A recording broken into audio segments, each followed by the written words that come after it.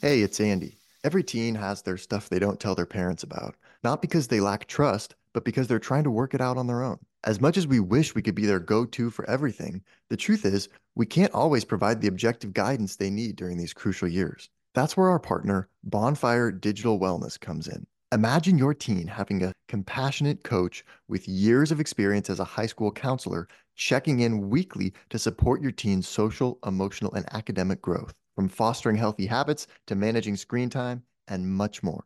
The best part? It's all 100% online. Visit Bonfire DW today and take advantage of a 1 month free trial. That's bonfiredw.org/talking to teens. You're listening to Talking to Teens, where we speak with leading experts from a variety of disciplines about the art and science of parenting teenagers.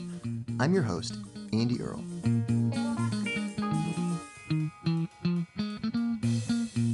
We're here today with Dr. Lisa Damour talking about what parents can do when teenagers get emotional. Dr. Damour has been recognized as a thought leader by the American Psychological Association. She co-hosts the Ask Lisa podcast, writes about adolescence for the New York Times, appears as a regular contributor to CBS News, works in collaboration with UNICEF, and maintains her own clinical practice. She is the author of 2 New York Times best-selling books, Untangled and Under Pressure. And her latest book is The Emotional Lives of Teenagers, Raising Connected, Capable, and Compassionate Adolescents. In today's episode, we are going to talk about hot versus cold cognition and how parents can leverage cold cognition to help teens make better decisions when hot cognition kicks in. We'll see why boys can be so nasty to girls starting in 6th grade. We'll dive into the topic of separation individuation, a word that sounds technical but actually explains a lot about the relationship between parents and teenagers.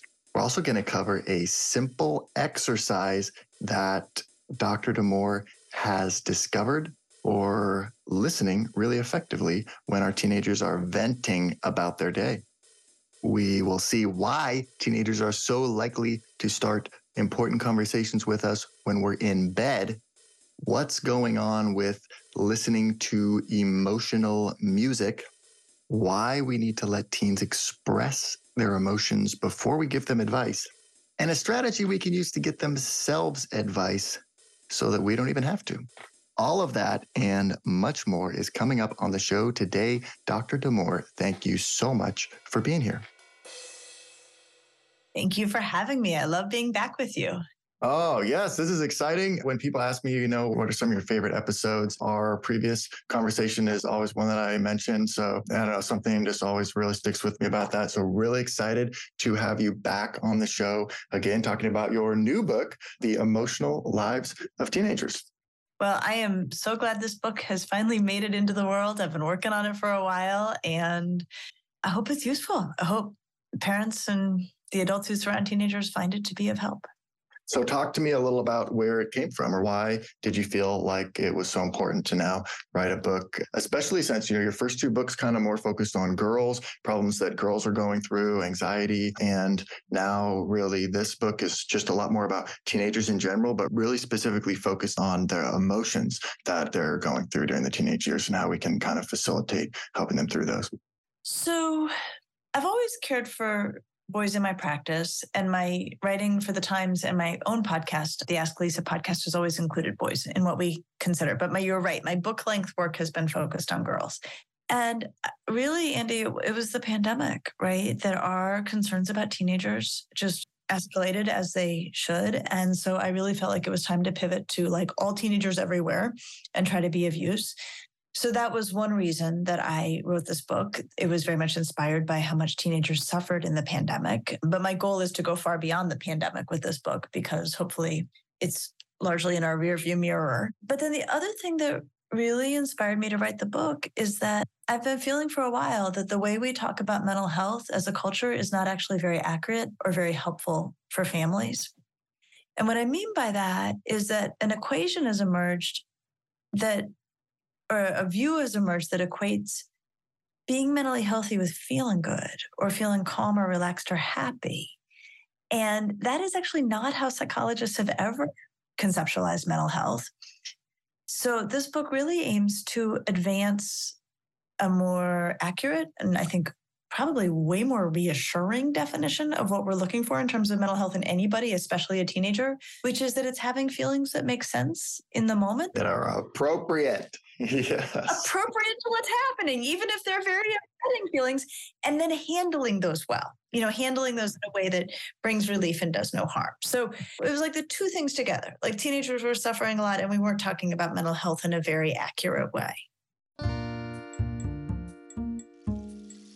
I love that. And you keep kind of coming back to that definition throughout the book. And really, it's something that I think really sticks with me from reading the book is just that idea of kind of always checking back with yourself on, okay, is this emotion, does it make sense in the situation? And then is my teenager handling it in ways that are productive or healthy? Sounds simple, hard in real life. So that's all I got to do. Okay, episode over. Thank you for...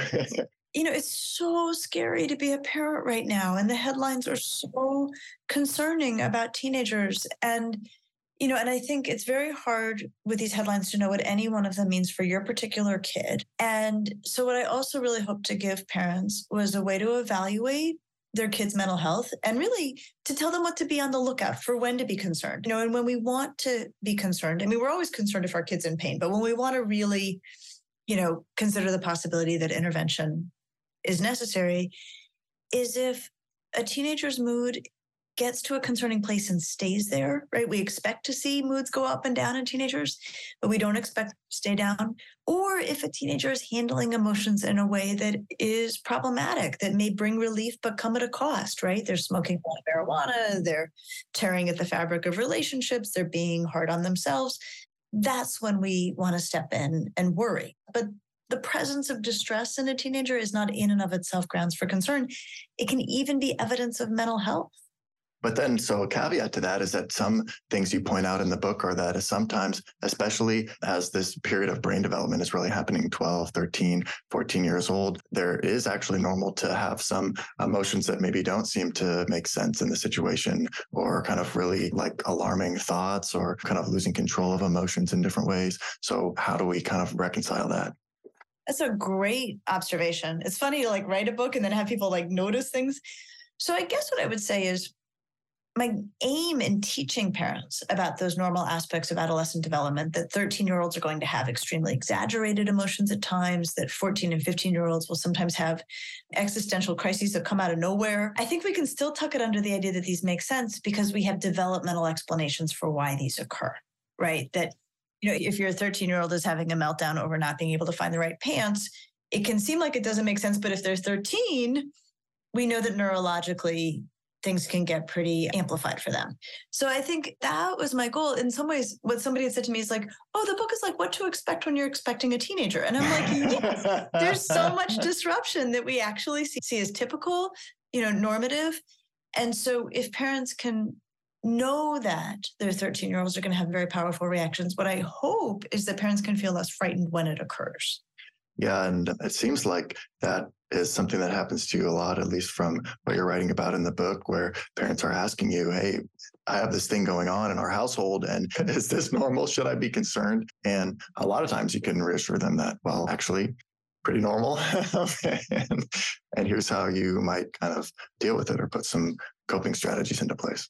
Yep, that's the goal, right? For a lot of families, this is their first teenager or their first post-pandemic teenager. And, I think the nice thing, I've been practicing for almost 30 years. So I've seen a lot of teenagers. So I think the aim of a book like this is to help parents put things in broad context, offer reassurance.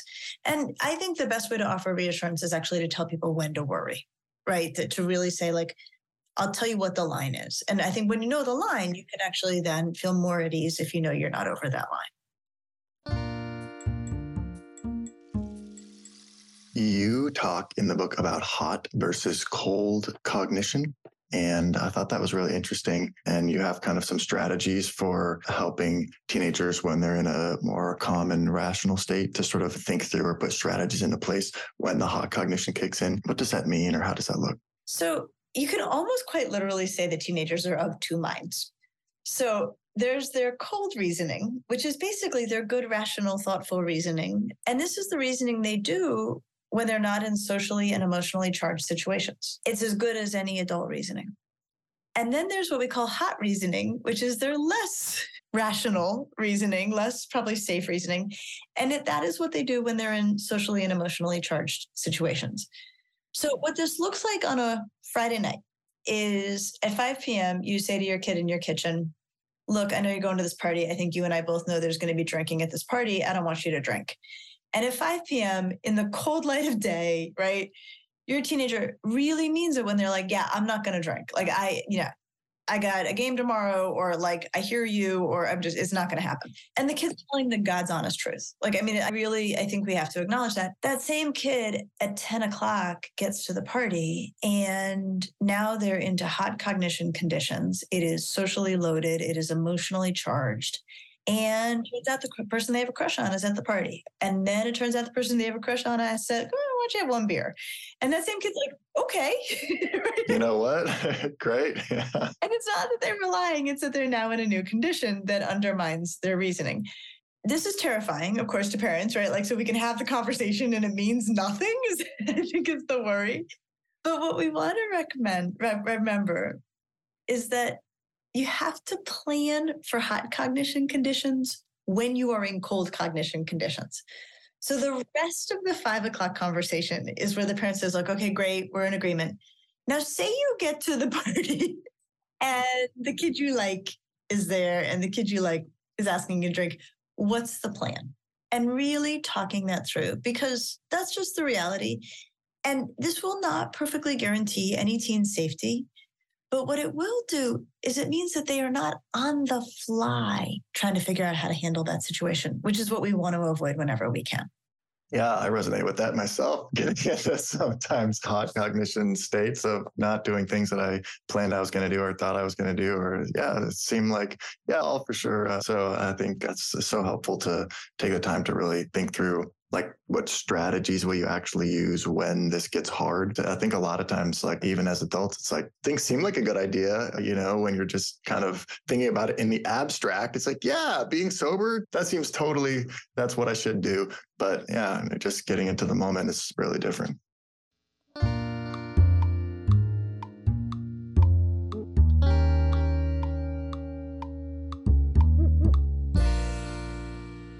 Something that really stood out to me in the book is you say that when it comes to managing emotional distress, boys are more likely to turn to distraction and girls are more likely to turn to discussion.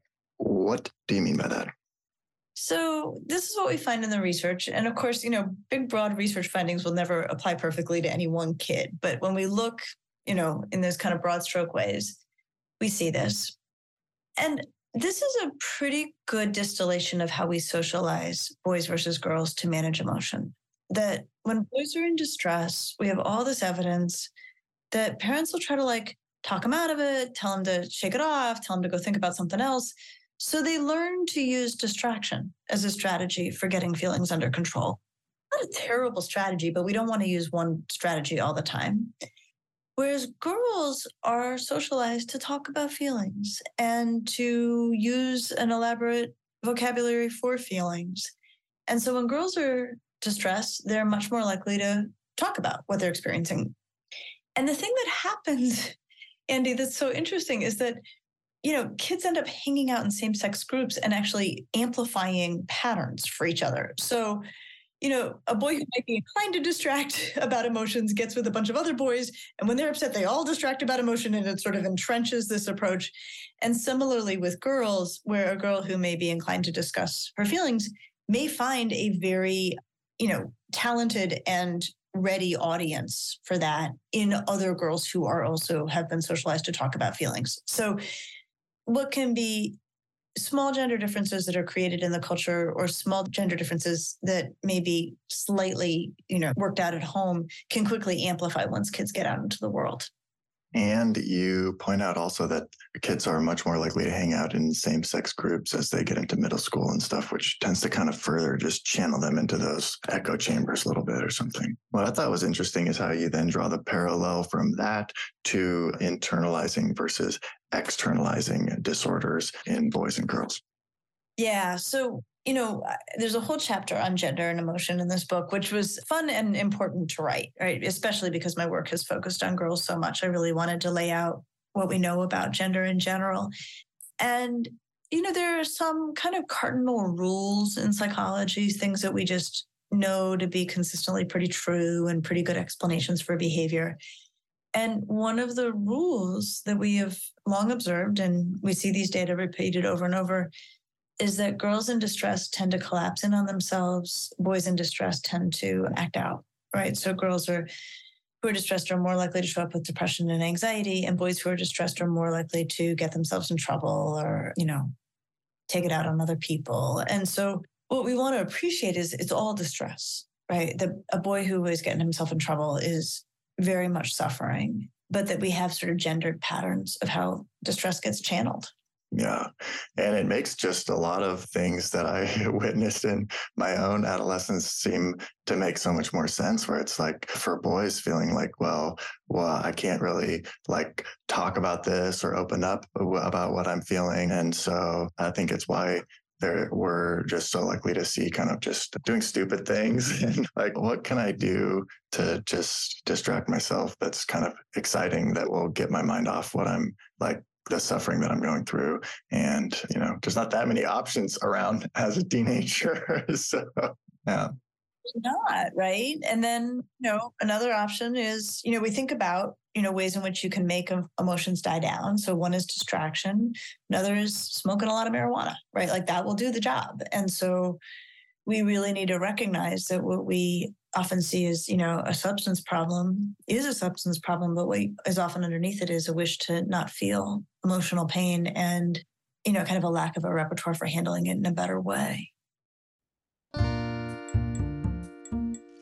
Halfway through our chat, I want to remind you about the power of Bonfire Digital Wellness. Is your teen struggling with digital balance? Bonfire DW's coaching is designed to guide them towards academic success, stronger relationships, and effective screen management. It's about fostering resilience and healthy habits in a digital age. Give your teen the edge they need. Take advantage of a 1-month free trial at bonfiredw.org/talking-to-teens. Let's help your teen shine with Bonfire DW.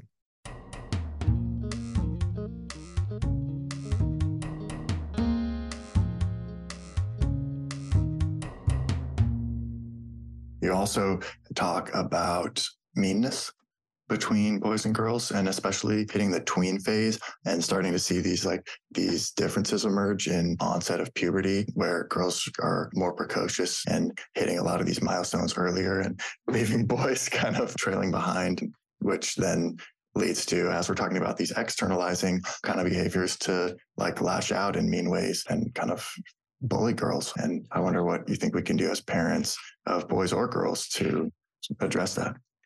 So this was a really interesting section of the book because this is something I started to observe, which is, well, we've known for a long time that sexual harassment starts by 6th or 7th grade, which is much earlier than people tend to recognize.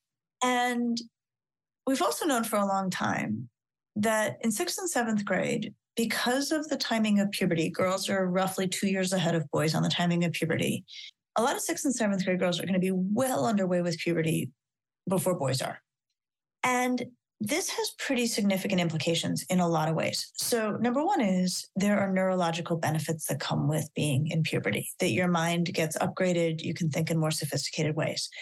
So we've known for a long time that girls as a group, of course, this does not apply to every kid everywhere, but girls as a group are outmatching boys in the classroom. They're able to think in more sophisticated ways. They're able to apply themselves in very, and we see it in their grades. I mean, we have tons of data showing this to be true. On top of that, your average 6th or 7th grade girl is likely to be taller, stronger, and faster than. So when I was working on this book, I was talking to this, I think he was a 7th grade boy. He's like, okay, in the whole wide world, there's nothing worse than getting beat by a girl. And I was like, okay, as they're consolidating a sense of masculinity. And so I'm picturing the 7th grade. All right. So the boys are getting beat at recess by these girls. And then they turn around and they go back to class and they're getting beat in class by these girls. And I think I could have just really summarized the section as calling it like, it's really hard to be a 6th grade boy, right? You're trying to figure out what it means to be a man, right? If you like, the boys are trying to figure that out at the exact moment that the girls are getting you coming and going because of just the, this accident of biology. And I'll tell you, Andy, I was like, I think this is why sexual harassment starts, because it doesn't feel good for boys. Like all of it, not all boys are going to handle that well. And if you want to take a girl down a few pegs, all you got to do is comment on her body or say something lewd, which of course is like made that much easier by the fact that the girls are further along in puberty. But I'll tell you, I was like, how has nobody connected these dots before? And so I don't know if you noticed the note for that in the back of the book. It goes on for like 2 pages. I'm like, I couldn't find anyone else saying this before me. Maybe somebody else did. Please tell me if here's all my data. Here are the numbers I'm looking at.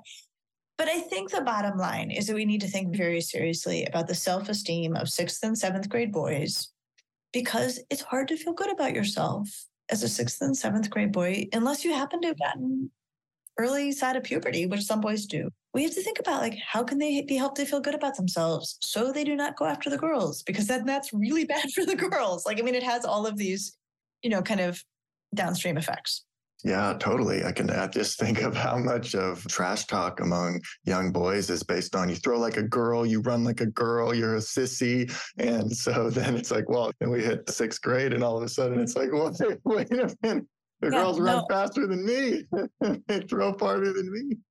Yeah, no, it's just sort of remarkable.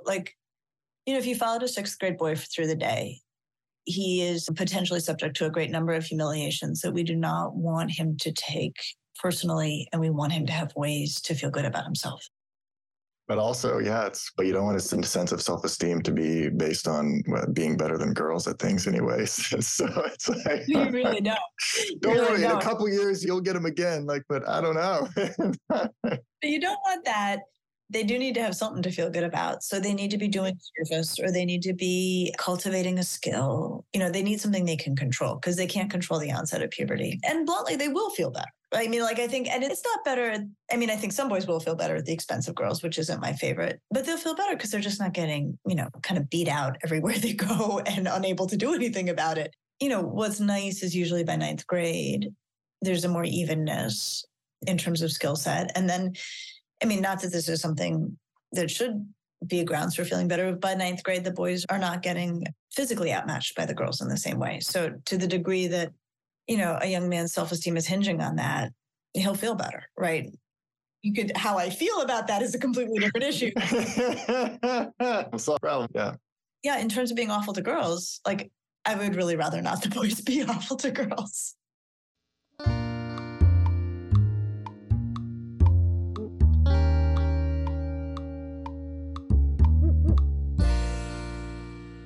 What is separation individuation? That is our highly technical term for why your 13-year-old can't stand how you chew, is what that is. Aha. So it's funny. So I have 2 daughters. I have 2 teenage daughters. And there are points in my own parenting where I'm like, oh my goodness, the theoretical language we have for this does not do justice to what this really is. It doesn't sound that bad. Separation individuation. Okay. Yeah, sure. Yeah. And so separation individuation is when teenagers need to sort of separate from us, their parents, and develop a sense of being an individual. And the language I use in the book is sort of build their own brand, right? Separate from us, they build their own brand. And this is a tricky process because they're still very meshed in family life. So what this means is, as they're trying to figure out what their new brand identity is going to be, anything that we do that does not fit with their vision of their emerging brand is annoying to them because we're still somehow reflect on them. So I think here about my friend who's getting ready to go to her son's 8th grade orientation. And he's like, oh my God, you can't wear that. And so she's like, go in my closet, figure out what I'm wearing. But you tell me, what do you want me to wear? What do you want me to wear? Because this boy, they were still so entwined that whatever his mom was wearing, felt like it looked bad for him. So, and it didn't fit with his view of himself. But then the flip of it is, as they're trying to become more individual and develop their own brand, anything that we do that overlaps with their vision of their emerging self is also annoying. So I remember how this happened in my own house. I have liked Beyonce for a really long time. And I was in the kitchen. I had Beyonce on. I was sort of bopping as I was cooking. And my 13-year-old daughter, who had suddenly discovered and realized she liked Beyonce, came in and she was like, "Mom, stop." It's my song. The sum total of this is anything we do that is like their emerging sense of themselves is annoying. Anything that we do that is unlike their emerging sense of themselves is annoying. Everything we do is annoying to them. And it just happens that way for a while until they figure out their brands. And then they figure out their brands and then they're like, your quirky brand, that's your problem, not my problem. Yeah. Once they kind of really feel like they've individuated, then it's like, well, hey, yeah, my mom's weird. Or yeah, we both like Beyonce. Awesome. But like, what I didn't put in the book, and something that's been clear to me, there's always like you hand in the manuscript and then it comes out a year later. So, your thinking continues. There's points in development where kids get very anxious about their brands, like if you're like on college tours or something. And so I think that kind of like feeling easily antagonized by their parents' traits, I think it can recur at points in development when kids are very anxious about how they're being perceived, new settings or things like that. So I think it hits its height at 13 and then usually dissipates, but I think it pops up at various times.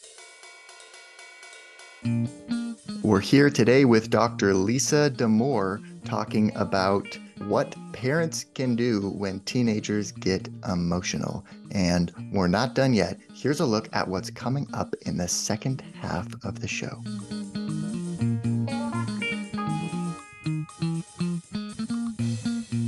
The music plays a pretty powerful role in what we call emotion regulation, kids' ability to manage feelings. And so it was very fun in this book to take a deep dive into how it shows up. And one of the things I lay out in the book is that there's really two categories of activity that kids use to manage feelings. Sometimes they're expressing feelings and sometimes they're working to bring the feelings back down to size.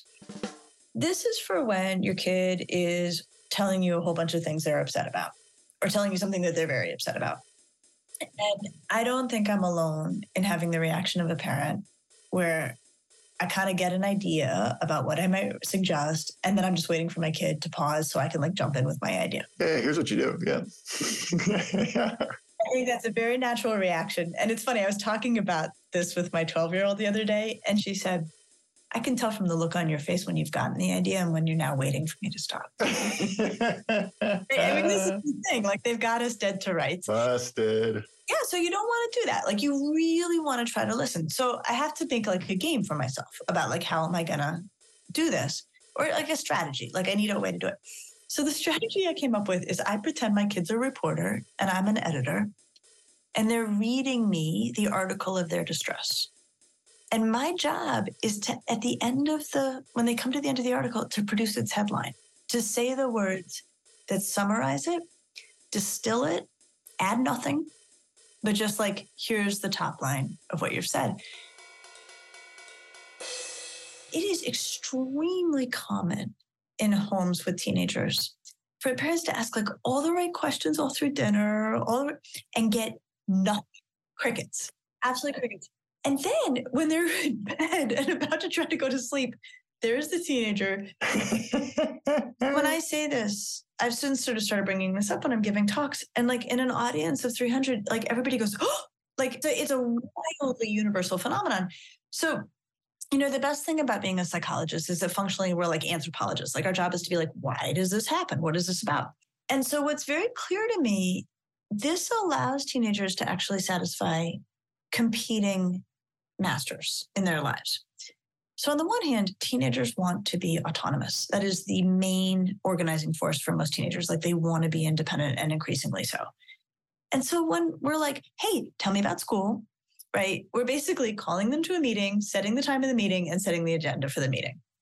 And so teenagers are like, "Nope, not on your terms." But they also really want to connect with their parents. Like, teenagers really do. And so showing up, when we're like trying to shut it down, lets them do both because they are setting the agenda for the meeting. And here's what teenagers have told me, and this cracks me up so much. They're like, oh, my parents ask many fewer questions and do not bring up new topics at that time. And then if they want the meeting to end, they can be like, all right, guys, I'll let you sleep. Want to hear the full interview? Sign up for a subscription today. You get access to all the interviews I've conducted, as well as new episodes weeks before the general public. It's completely affordable, and your subscription helps support the work we do here at Talking to Teens. Thanks for listening. I'll see you next time.